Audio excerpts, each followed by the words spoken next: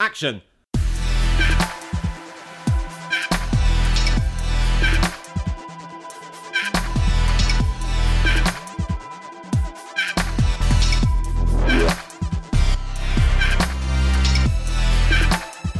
Welcome to Torn Stubs, with me, photographer Robert Gershenson, and Joshua Winning, the greatest film critic you've never heard of.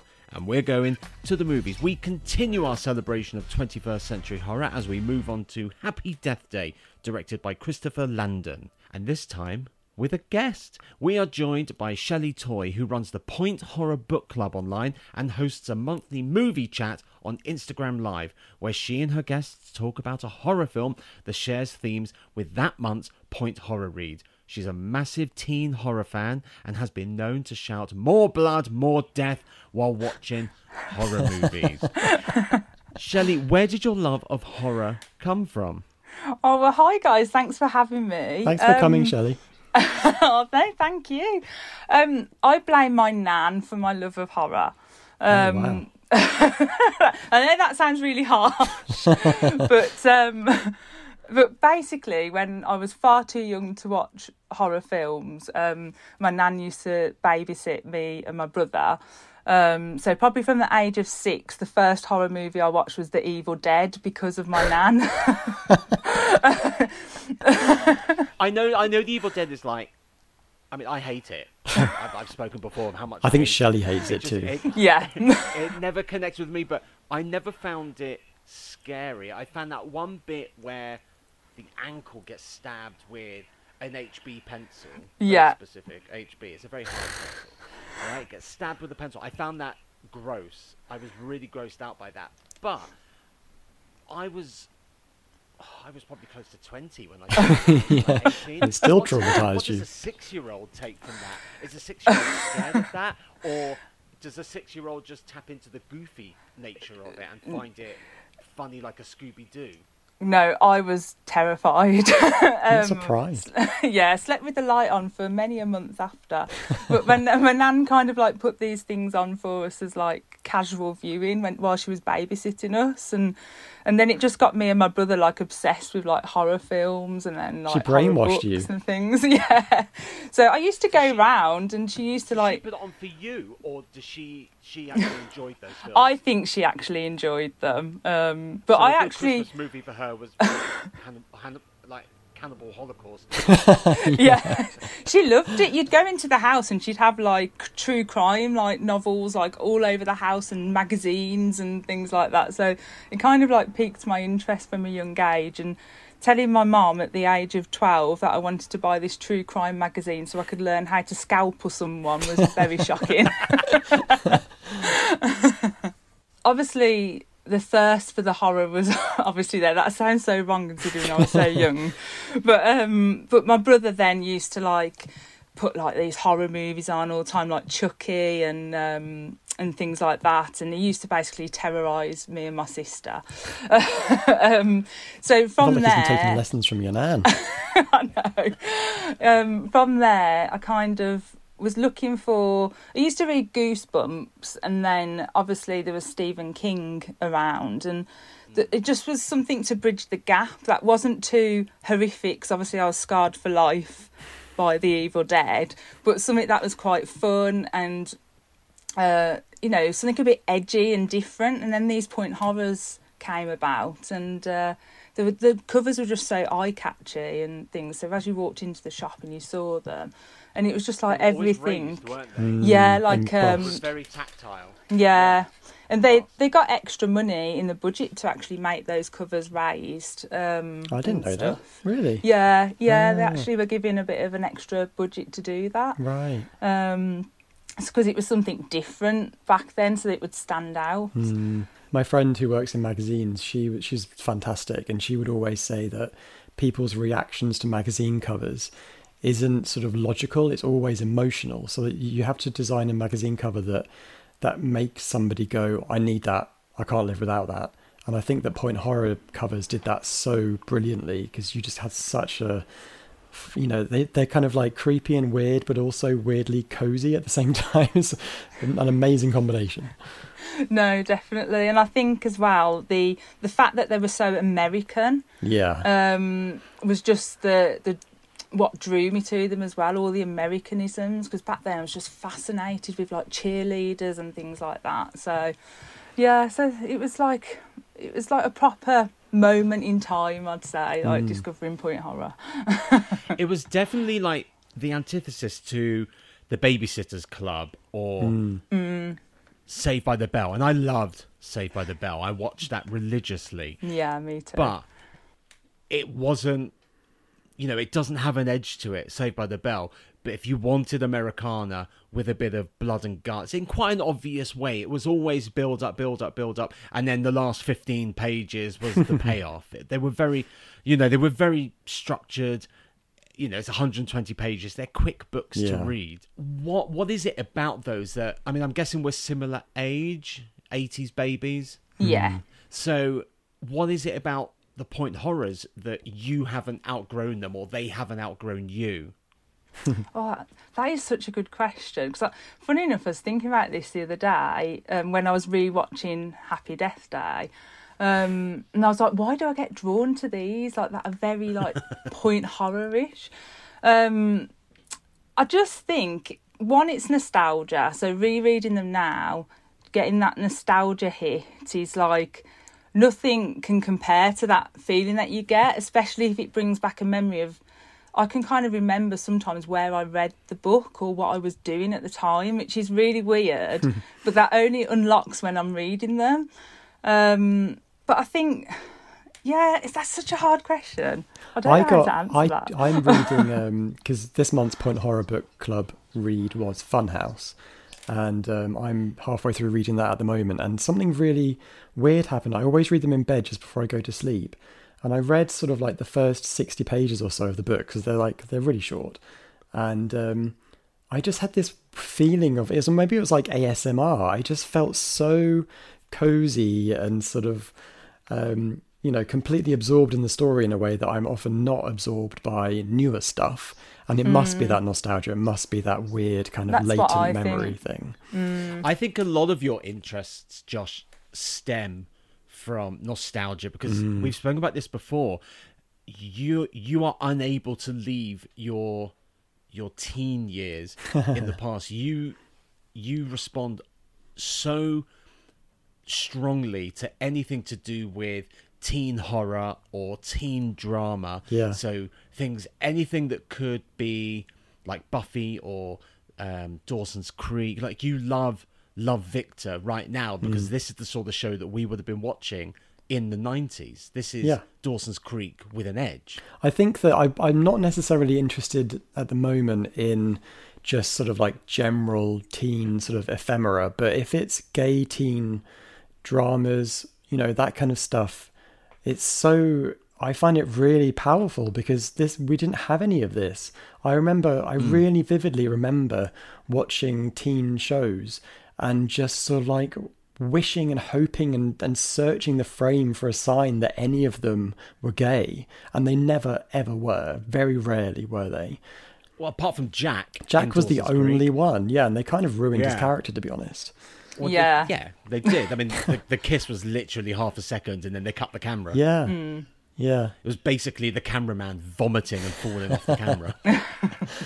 Point Horror was, for me especially, was such a gateway into horror movies because Point Horror really played with the archetypes, and there's the book The Babysitter, which is very clearly inspired by Halloween, and there's Trick or Treat, which is also kind of a slashery kind of mystery. And I think that those books just fed us into horror. Hit and Run's good as well, Joshua. Hit and Run's great. Actually, it's really quite shocking, Hit and Run. It goes really dark. I haven't read it for a long time. It's the only one because I used to rent the audio tapes. Yeah. A lot oh wow, from they the were library. An experience. Yeah. But they were brilliant because it wasn't just someone reading it to you. It was like a radio play. They had sound effects and different voices for the characters. Really it was like slick. A full-on production. It really slick, yeah. And it was always across 4 sides. Came 4 with a big, tapes. almost like or 2 tapes, 4 sides. Yeah. So 8 sides, 4 tapes, 8 sides, and the boxes were always, thick. It's like a phone, but kill someone with that box. I remember those. But the only one I had knocking about from years and years and years was Hit and Run. And when it came time to have a bit of a book cull, I didn't want to send that one off to the charity shop. So I gave it to Joshua because I thought it needs to go to a proper home. Aw. Yeah, it's part of the collection. It's in the collection. Forever. One of my kids now lives with Joshua. On a shelf gathering dust. So I think what you said, Josh, about and Rob, about the teen kind of dramas, I generally am quite drawn to watching those myself, and you're actually making me think now, why do I get drawn to them so much? And I think it does stem a lot from point horror, but I think it is from just having that, like you said, Josh, trying to find something that perhaps you didn't see when you were younger. I do agree with that. Yeah, I just think they're a lot slicker nowadays. They're a lot less patronising, and they're genuinely good. And it's like, I wouldn't blink an eye watching a film about sort of people in their 60s, 70s, 80s. So why would I lose an interest in watching teenagers having complicated, sort of complex lives? You know, I think no matter what the age, it's interesting. Yeah. Well, sometimes things that are aimed at young adults, at teens, can often be a little bit too simple for an adult's taste. But it seems now, especially with the recent Fear Street, the overlap is, the gap is smaller. Those Fear Street films, and we're going to cover them later in the year for our Halloween episode, our anniversary and Halloween episode, as always. They're brutal. Yeah. And they're not just for teens. I mean, I would say they're more for adults than teens, but they're clearly aimed at 15 plus. My son watched the Fear Street. He's 16. I think were they rated 18? But anyway, he watched Shelley, you're just like your grandma. I know, I was just thinking that. Watch just this. suddenly click. But yeah, he watched them and he really liked them. Oh, that's good. Yeah, but he's very much into he's quite into wanting to watch horror. Now, I was very much like, no, you're not watching horror until you are the right age to watch it. I wonder why. Because of what happened to me. But I was never censored. I remember, I think I've told the story before, It was on, the Tim Curry classic. And it was, because it's a 3-hour movie, Channel 4 would always show it across 2 nights. Because with adverts, the 1.5 hour first part would stretch to 2 hours, and then the 1.5 hour second part would stretch to 2 hours. So I remember watching it and being completely blown away by it. And I said to my neighbour, and I must have been like 10, 9 or 10, 11. And I remember saying to my neighbour, who was the same age as me, I said, did you see it? And he goes, oh no, Mum's watching it to see if it's okay for us. And that blew my mind. Like, what's wrong with you? What's wrong with your mum? Why won't they let you watch a film about a clown that fucks up children? What's wrong with that? I would never have left the house if I'd watched it at 10 years old. I would have just been terrified.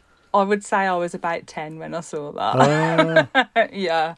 But it's so weird, I did relent when he was about 14 and did let him watch, because I let him read whatever he wants. So I was like, well, it's a bit hypocritical for not letting him watch what he wants. And he's watched Scream and things and stuff like that, and he loves it, and he really liked the Fear Street. But I think he's like me, he likes the blood. My blood. I think it's good to start kids off young on that stuff. If a kid watched Jaws, they'd probably be bored. If they watched Silence of the Lambs, they'd probably be bored or confused. Like, why is that guy behind glass? Why can't he leave? What's going on? Well, it's like Jim Henson used to say something like, I don't think that kids should feel safe 100% of the time, or something like that, because he genuinely believed that scaring kids is actually good for them. I agree. Yeah. So I'd never seen Happy Death Day before. Had you two? Yes, I have. Quite a few times. It's like a favourite. I loved it. I saw it when it first came out. I think I saw it in the cinema. Yeah, I saw it at the cinema. Yeah, I think maybe it was a press screening or something. But yeah, I really enjoyed it. Had you seen it before? No. Have you already said that? I just said, Sorry. yeah, I haven't seen it before. I was expecting to do my intro and we've just kind of glossed over it. So Oh, well, we're going to do the intro, and you're going to do the intro in the magic of editing. The intro is going to happen now. sorority sister Tree Gelbman, played by Jessica Roth, wakes up in the dorm room of adorable nerd Carter, played by Israel Broussard. Also, it's her birthday. What starts out as a bad day only gets worse when Tree is killed by a weirdo in a baby mask on the way to her party. The next morning, sorority sister Tree Gelbman, played by Jessica Roth, wakes up in the dorm room of adorable nerd Carter, played by Israel Broussard. Also, it's her birthday. What starts out... Do you ever get the feeling that you're repeating yourself? Well, Tree's about to get that feeling because she's living the same day over and over again, and if she doesn't figure out who's trying to kill her, she'll be doomed to relive the same crappy day forever. So we're talking like high concept horror here. Obviously, it mixes in massive nod to Groundhog Day. But for me, this is kind of like an interesting moment in horror where it's like the high concept thing kind of becomes a thing, you know, like this kind of kicked off a series of films like it did Happy Death Day 2U, which is the sequel. There was Countdown in 2019, which had a similar kind of college kid funny horror vibe. Countdown? Yeah, it's really good fun. It's about like an app that tells you when you're going to die. Oh, I've not seen that. It's not about... Yeah, it's good. It's really good it's fun. not about having 2 from the top, 4 from the bottom. No, it's not. Dead. With rude words. Yeah. Obviously, we talked about Fear Street. This is very much of that ilk, I think. There was The Babysitter, which McGee directed in 2017, and Host, which is 2020. All these films that are kind of that high concept horror that have a real tongue in their cheek, and yeah, I just think it's just good fun. Yeah, I mean, I might be wrong here, but with the similarities to Groundhog Day, there was another film around that time. I think it was called 1201 or something like that. Oh, okay. And that was, I really might be wrong, but I think it was like a similar concept where I think a lady gets shot. And then the man like witnesses it, and then he has to keep reliving the day to save her. So the concept, I think, was quite a similar concept to that. Yeah, there are no original ideas. Groundhog Day seems to be Groundhog Day is the most famous one. That is the cultural linchpin. I remember when Harold Ramis died, the Prince Charles Cinema just off Leicester Square had a Groundhog Day double feature to commemorate his death. 1 ticket, 2 films, back to back Groundhog Day. We in Radio genius. Times every year on Groundhog Day, Sky Cinema have a channel entirely devoted to Groundhog Day, and they have it playing for 24 hours in that one day. And so in the Radio Times, because we obviously list the Sky Cinema channels, we always have like a bit of fun with that day's listing where we just kind of take the piss. It's the highlight of the year. Do you just have it, 8 o'clock, Groundhog Day, 10 o'clock, Groundhog Day? Yeah, but then we kind of like do billings that kind of link together in like jokey ways. So, well, I think in Happy Death Day as well, one of the characters' surnames, I won't say which one yet, but one of the characters' surnames is actually Spengler. Yes, that's true. And I was that's quite a nice little tie-in. I quite like that. Yeah, and I just love that Tree has never seen Groundhog Day. That's just such a brilliant little like coda at the end of the film where she's like, "What do you mean Groundhog Day? Like, what? Who's Bill Murray?" He's just so cute. I did like that. Very clever. So, Rob, did you like it? I did like it. Yeah, it's never certain with Rob. I'm never sure if he's going to hate something. I did like it. I really liked that Tree. I mean, I sound like Thor. Well, it's Teresa, but in Tree. Infinity War, Tree. I like that she's a dick. Yeah. She's a complete dick to everyone, just from the get-go. You know, she's short with Carter. She's horrible to the global warming girl, but I don't blame her. I can't bear people like that in the street. She's rude to the guy turns out to be gay. She's horrible to the cake girl, and obviously that comes back to bite her in the ass. Yeah. And, you know, she's basically a plastic. She's part of the Heathers. Yes. Yeah. So she's a complete and utter dick. Yeah. Really. I think that's such an inspired choice because obviously it gives her an arc, it gives her a journey over the story, but also we're so conditioned to have the kind of like the wallflower final girl who's sort of like nice and maybe a bit shy and kind of can be slightly boring until there's someone for her to fight. Whereas Tree immediately is really funny and interesting because she just doesn't give a shit. No. Well, I think if Tree was shy and retiring, she'd be really boring to watch. It would be literally... I mean, just imagine if, in an alternative universe, the main character in this film was Laurie Strode from the first Halloween. Laurie Strode. Strode. Laurie boring. Just, so boring you can't remember her surname. Why would you want to watch a film where the lead character is just it's basic and boring and beige? Yeah. She'd be doing the hiding in the cupboard. Like a hungry puppy. Shelley, what did you think when you first saw this film? I went to the cinema to see it and I loved it because I don't know whether I just missed previous films, but it was almost like a resurgence of slasher. Yeah. And that's what I loved. And it was just like, I love the concept and I love that I loved the character of Tree so much. And I just think Jessica Roth, who played her, the facial expressions and some of the one-liners she comes out with, like I think some of them she might have like ad-libbed a couple of times. She did. The footlong line she ad-libbed. Footlong, like, yeah, that was it. What kind of guy takes a girl on the first date to Starbucks? It's not like you've got a footlong or something like that. You know? Yeah. Oh, yeah. But I just can't imagine anyone else playing Tree at all now. She just did such a good job. And for me, she made me love the film even more.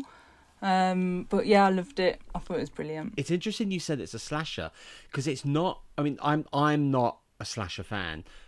I never find them all that interesting until other elements get added. So I can't bear the Friday the 13th movies until the supernatural stuff comes in about halfway through. Oh, okay. Halloween.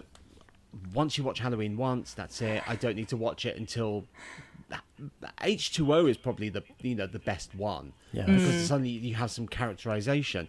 But this is a slasher, but it's almost a secret slasher. It kind of hides its cards close to its chest, but doesn't allow it to be defined as just a slasher. It's almost like down the list of things that it is, slasher might be number 4 or 5. Yeah, and like for a start, there's hardly any blood in it, which I know for you, Shelley, must have been really quite upsetting. Yeah, no, definitely.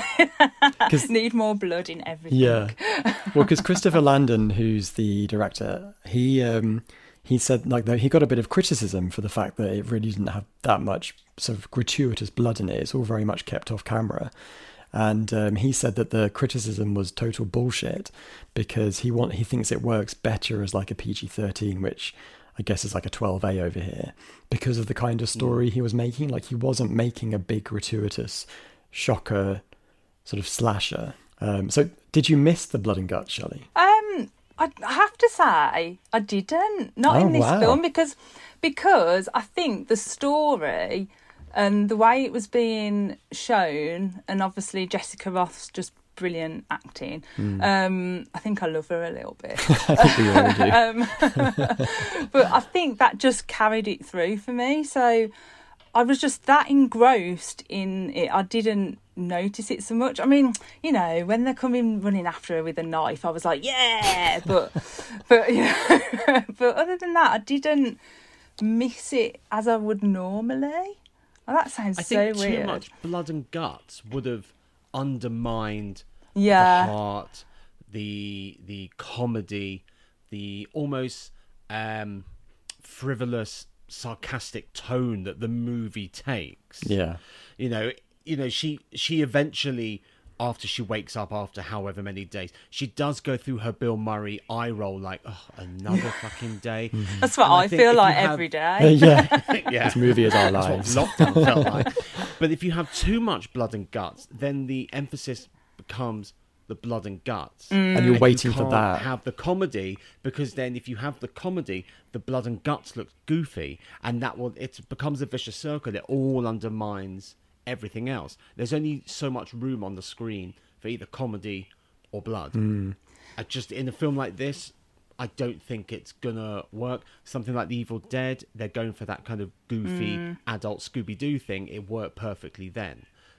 I don't think it would have worked too much blood. And I love watching stuff with blood in it. Me too.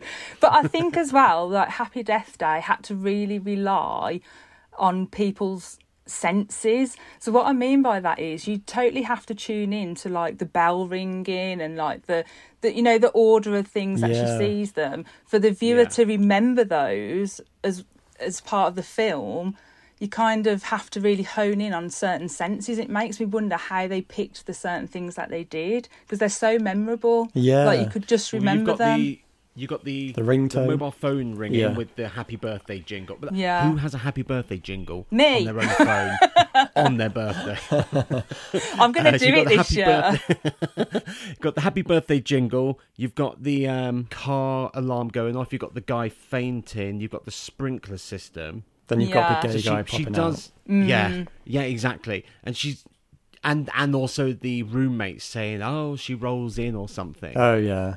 Yeah, But yeah, it Danielle. I mean, it's basically the scene in Groundhog Day when he's stealing the money and he's going 1, 2, 3. The guy falls. 2, 4. Yeah. 5. The car moves. Yeah. Take the bag. Turn around. Yeah. It's really like honing in on those like senses, and it just that fascinates me, because I just think, how did they pick those certain things I wonder to if make you remember? well, because I find it, watching it again for like maybe the third time, I found it even more sort of obvious, like how much they'd really thought through how she's different every single time she wakes up. Because the first time she wakes up, she's kind of like embryonic bitch tree, and the second time she's like confused and a bit zoned out, like not really engaging, doesn't really know what's going on. The third time she kind of has a big freak out, and the fourth time is just like absolute hysterics, having a panic attack, just completely out of control. And I think they staged those so brilliantly. You're completely on her journey, like you're completely there with her, and you kind of believe it. You totally buy into it.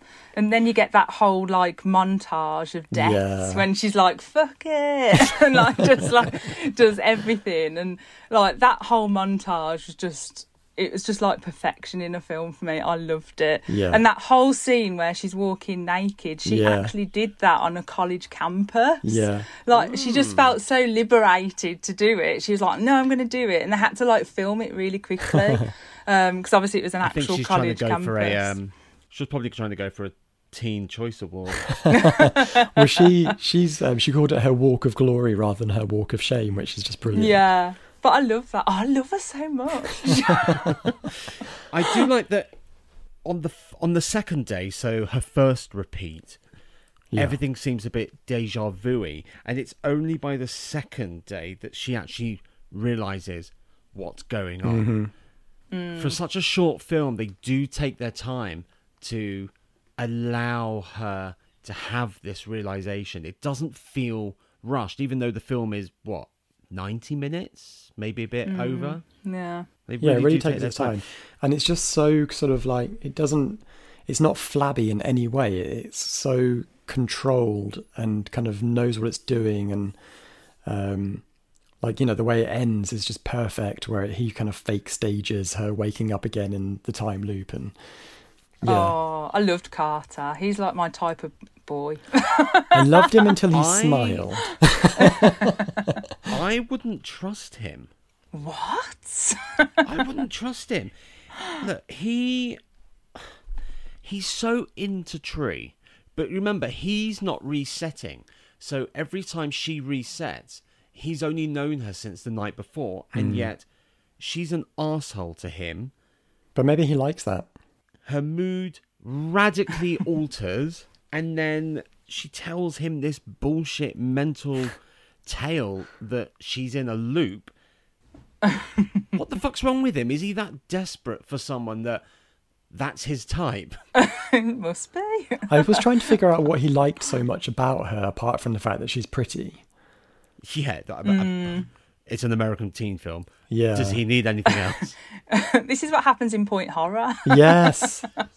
It's very point horror, this film, which is why I think I loved it. But yeah, that's what happens. I thought they were going to reveal that she was Adolf Hitler. Only you would ever think that, Rob. Well, go with me on this. Go with me, right? When's her birthday? 18th of... Is it the 18th? Something. It's the 18th. So if you take the number 18, 1 is A, 8 is H, Adolf Hitler. Whoa! But also, her name is Tree, and there's a thing in Germany. I don't know if they play up to it too much now because the Nazis really tapped into it. It's called Volkisch, people of the earth, people of Germany, and they wanted to return all the diaspora, so people from what was Czechoslovakia, and the Sudeten, they wanted to bring that back into Germany so the Volkisch people could come back to the earth. Her name is Tree. She is Adolf Hitler. I think Rob watched a very different film. Rob, this is just proof of like chaos theory, where you can read anything into anything, basically. If you try hard I enough, love it. you'll find Hitler. Who cursed her? Why is she having to relive her birthday? Why is she cursed? And is it a curse? Well, they purposely didn't explain it in the first film, as far as I know. I haven't seen the second, so Yeah, if it gets explained then, Yeah, so don't tell me. It's lucky that they got a second chance to do it, because they did kind of explain it a little bit. It's a bit way out there, but they did. Well, if the do first it in the film second is one. not really a slasher, the second film is even less of a horror film. It's a real like Back to the Future style romp, I would say. Yeah. Oh. Yeah, it's kind of fun, but also just not a horror film. Yeah. So they Back to the Future Part 2 it. They do, because she gets sucked back into the loop, but we also experience it from a different character's perspective as well. Yeah.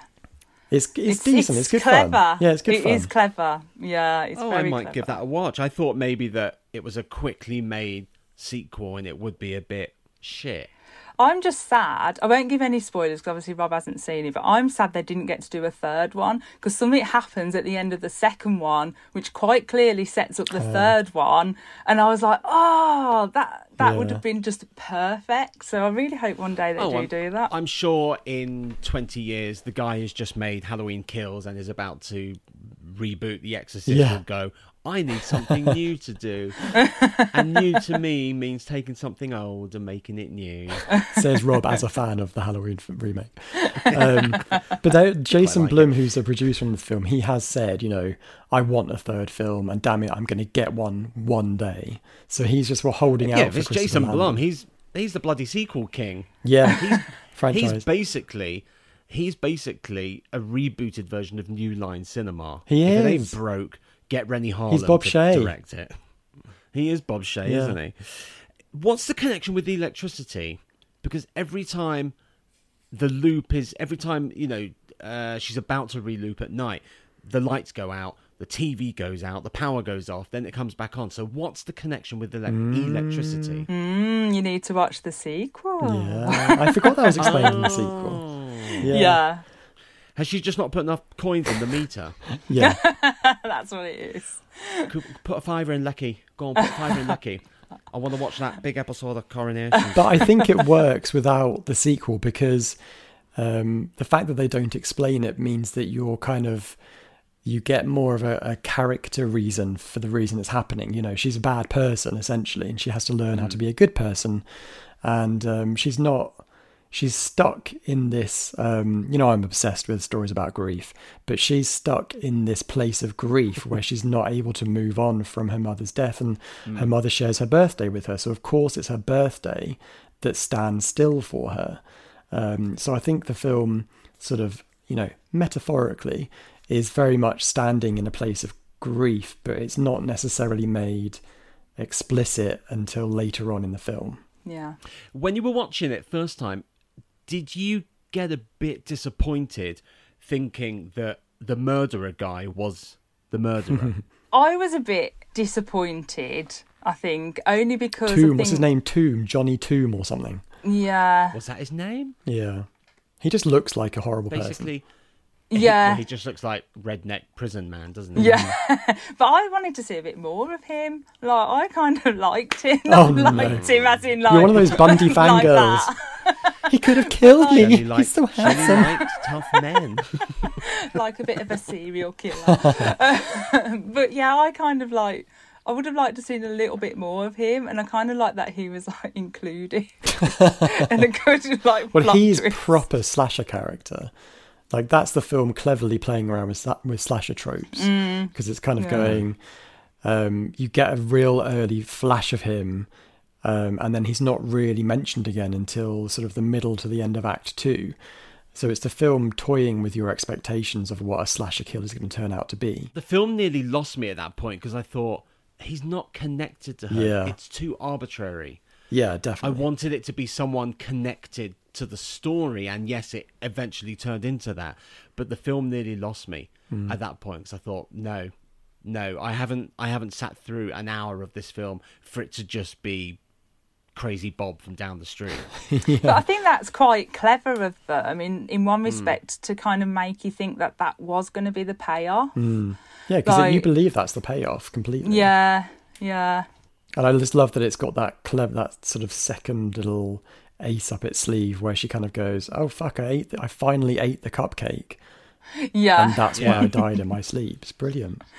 Yeah. But before that, she hangs herself in quite spectacular. Yeah, Yeah. on her. But how does she know that killing herself would reset? yeah, the I loop? know. That's what I thought. It's a That's risky a risk, game, right? Yeah.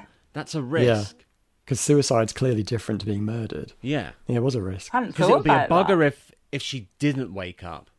I mean, she wouldn't know she didn't wake up. True. It'd be bugger for us because the last half an hour of the film would just be a black screen. Can either of you Where is she? tell me how many times she actually dies in the film, just out of interest? Isn't it something 10. like 26 or something? Or 10.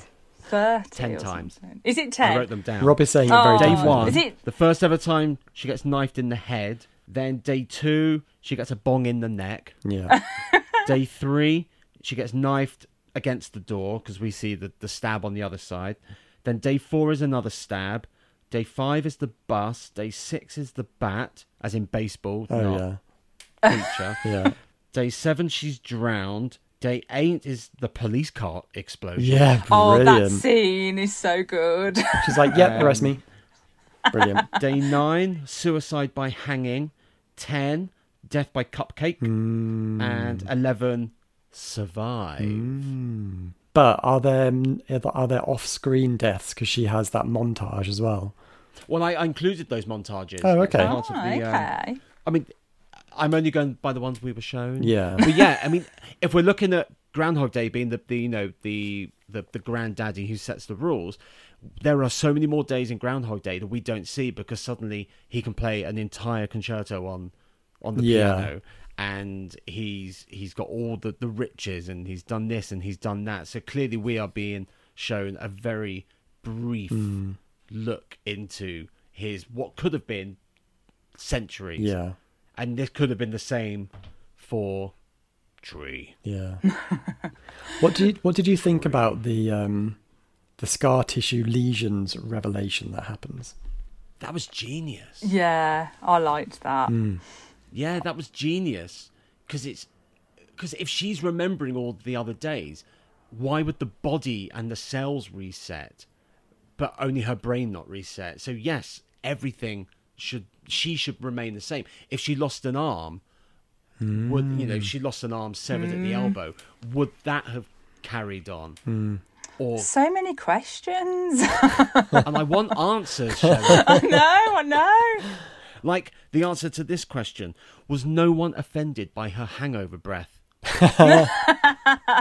We've She all was been kissing there, that Rob. guy. We've all been She was there. having breakfast with the plastics. She was talking right in the face of her Danielle. horrible flatmate. Yeah. Oh, I love Everyone. Danielle. And she probably stank because she'd been out boozing and slept in a student's bed. My real question about that really was, and this only really occurred to me on this watch, is how awful is it that she basically, when she wakes up the first time, or actually even the first couple of times, she assumes that she slept with Carter while she was drunk, and she kind of accepts that as like par for the course, rather than saying, Yeah. "Did you take advantage of me last night?" Well, maybe she took advantage of him. But she's the one who has no memory. But wasn't he drunk? Wasn't he drunk also? I think he might have been, but I know he Mutually he, assured like, destruction. Then. he made it quite clear. Was it towards the end or the middle? And he's like, "Oh, I wouldn't do that. I would make sure you didn't vomit." Yeah. And like, Yeah. Oh, He even folded her Carter. jeans. I thought it was some sort of material. Yeah, it is material, Carter. It's jeans. Yeah. But Well done, there's, Carter. there's also like another scene, isn't there? Like talking about. There's another scene where, you know, when they go to the party, the surprise party, and then she's like upstairs, and Oh, like this is day two. Yeah, so the murderer has got her like pinned down on the bed, and someone like walks into the room, like Yes. obviously drunk, and he's like, "Way!" Yeah. like this, and she's Yes. going like, "Help him!" and she goes, "Asshole!" like when she, and like I just thought, like, I know this is bad, but like I just thought that is such like a typical trope kind of thing, like of that happening, and it just shows, oh, that's so annoying and so wrong that happened. Yeah. But Is that included because this is a post-Me Too movement horror film? possible. Is it post Me It's a Too? little bit of a message in it? there from the filmmakers. Yeah, but I liked that they included that scene, because I just thought, oh yeah, that's just portrays Yeah. like an issue. Well, it tells more you a than lot anything. about fraternity life, I guess. Yeah. Why isn't Tree arrested for murder? When? At the end? Well, no, both. So at one point, she kills the prison man, the serial murderer. And as far as the police are aware, she's come to the hospital. She's taken the policeman's gun. Yeah. She's held the gun to the policeman's head. Yeah. She's told the policeman to go and get help because he's going to escape. And when they come back, He's dead. he's dead. So as far as they're concerned, she's undone his straps and killed him dead. Yeah. Why isn't she arrested for murder? Plot hole. Yeah. I did wonder that. And then at the end, when she kicks her roommate through a window Yeah. to her death, Yeah. as far as they're concerned, she's come back from a one-night stand and kicked her roommate through a window. Uh-huh. No one knows that the roommate has been killing her in all the other days because everything's reset. So as far as they're concerned, she's just murdered her roommate. And she's not arrested for murder. They're just like, She was trying to kill you. cupcake. Do you think she pinned it on what's her face? Laurie. Do you think she pinned the Laurie. hospital thing on Laurie somehow as well? Even though the cop clearly saw her. She must have done, mustn't she? She must have pinned it on her. Yeah. She got to have done.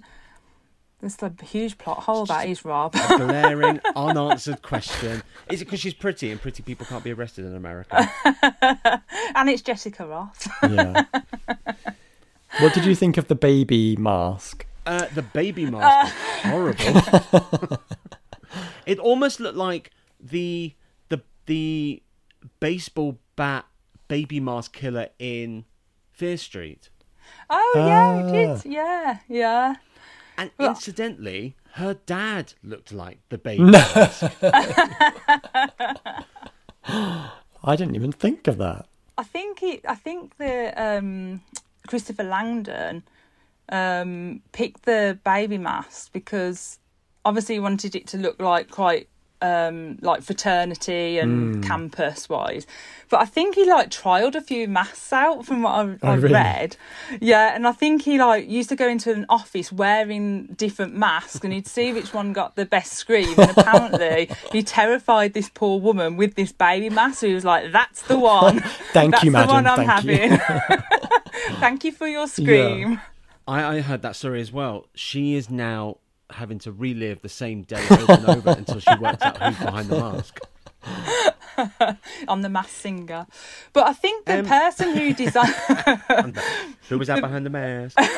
the person who designed that baby mask, I think, is the person who designed Ghostface. Yes, he is. Tony Gardner. Munch? Edvard Munch? No, not Edward Munch. Wow, he gets around, doesn't he? What's Carter doing under the desk each day? At the beginning, when she wakes up, at the beginning of every new day, of the beginning of the loop, he's under the desk. What's he doing? Doesn't the sequel tell us what he's doing down there? Isn't he? Don't ruin it if it's No, true. I don't think. Does it not? I don't think it does. Is it the 'Cause I can't sequel think when what she he jumps was down the shaft and thing, and she like gives the guy the finger? Is that in the sequel? Yes. Because I was waiting for that to Yes. happen and never did.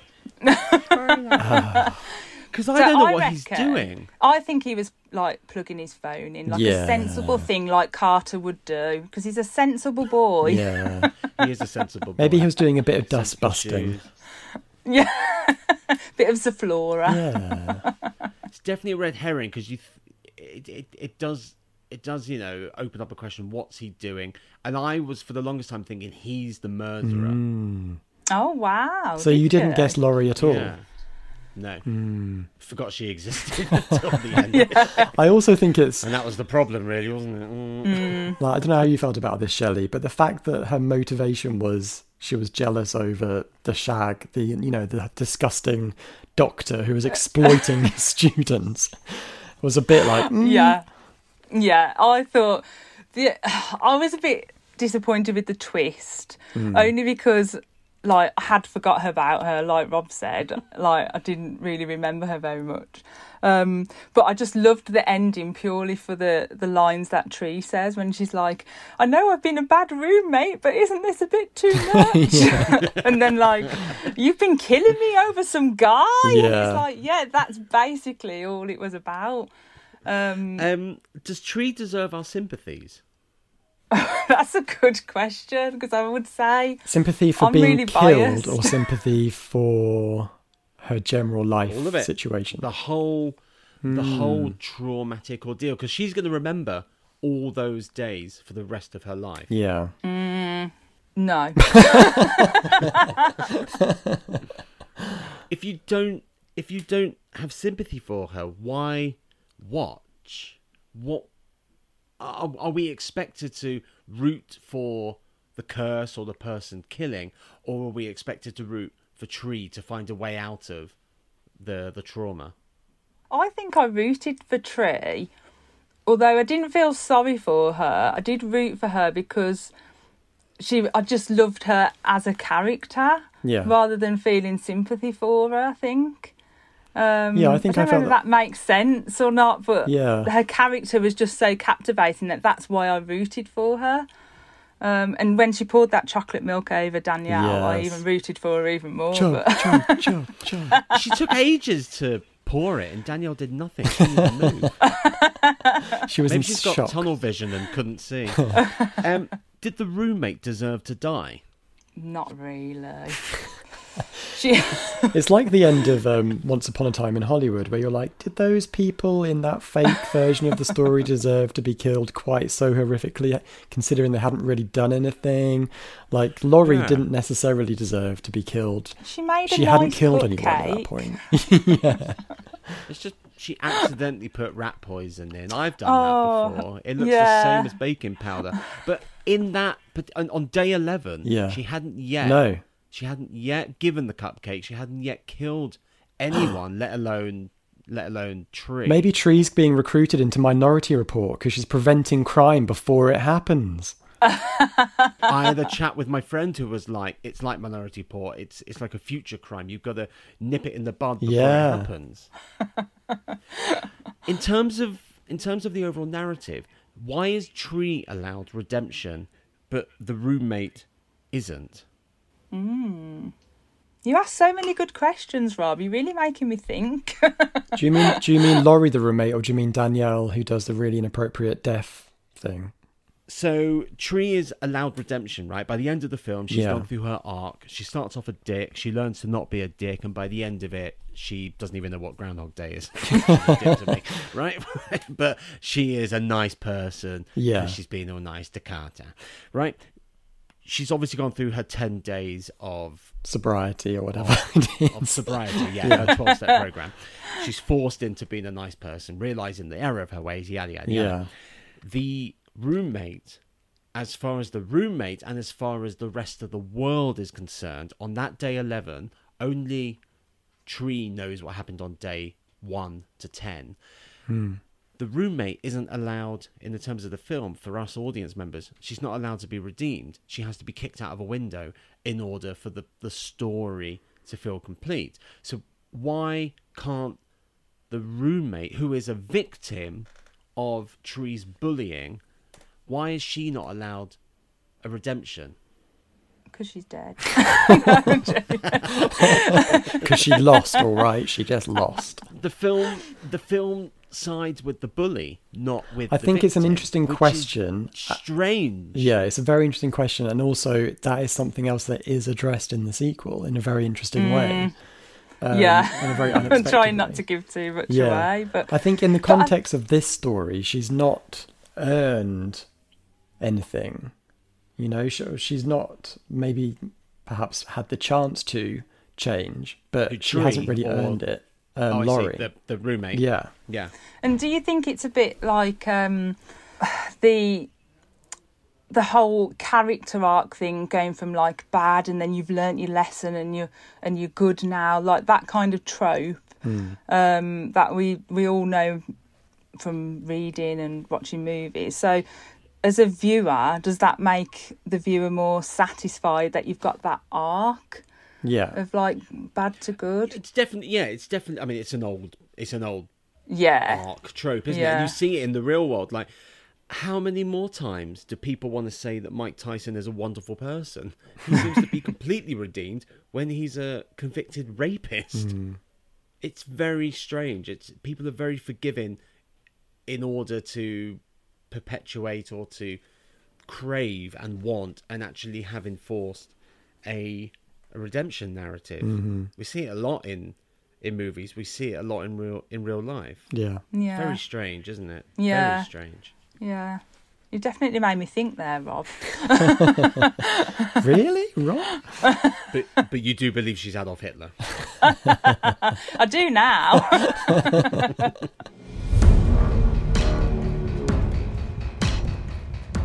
That was Happy Death Day, directed by Christopher Landon. Joshua, give us a clue as to what's coming up in the next episode. Or we're going to get on a plane. Are we? Oh. Are we, though? Thinking about it. Maybe not. Thinking about it. Well, we get on it, Yeah. but we'll find out next week. Be sure to subscribe on Apple Podcast, Spotify and Acast so you don't miss that episode. Joshua, how can people contact us on Twitter? We're on Twitter at TornStubsPod. Did you watch Happy Death Day? Are you a fan? Do you like Tree? Have you seen the sequel? Shelley, where can we find you?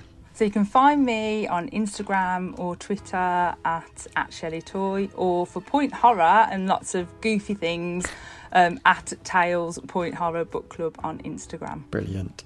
We are off to find out what is breakfast, Becky. Until next time, I remain Robert Gershenson. I'm Joshua Winning. And I'm Shelley Toy. Thank you for having me. Cut.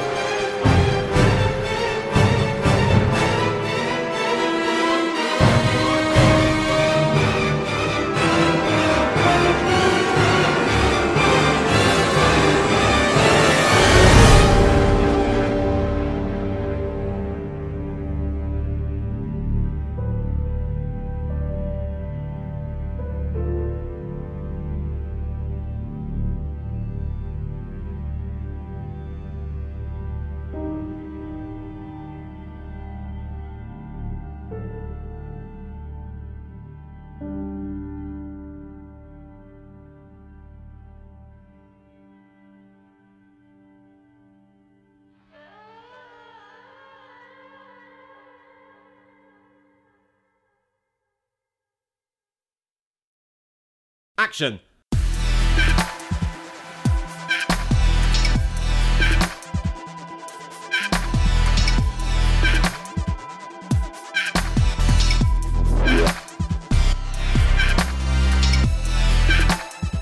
Welcome to Torn Stub, with me, photographer Robert Gershenson, and Joshua Winning, the greatest film critic you've never heard of.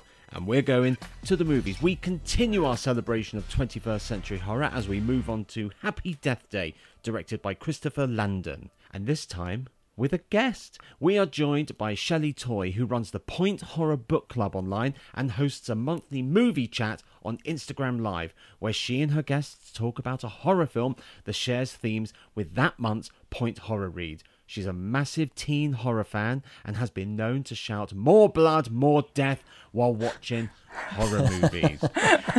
Shelley, where did your love of horror come from?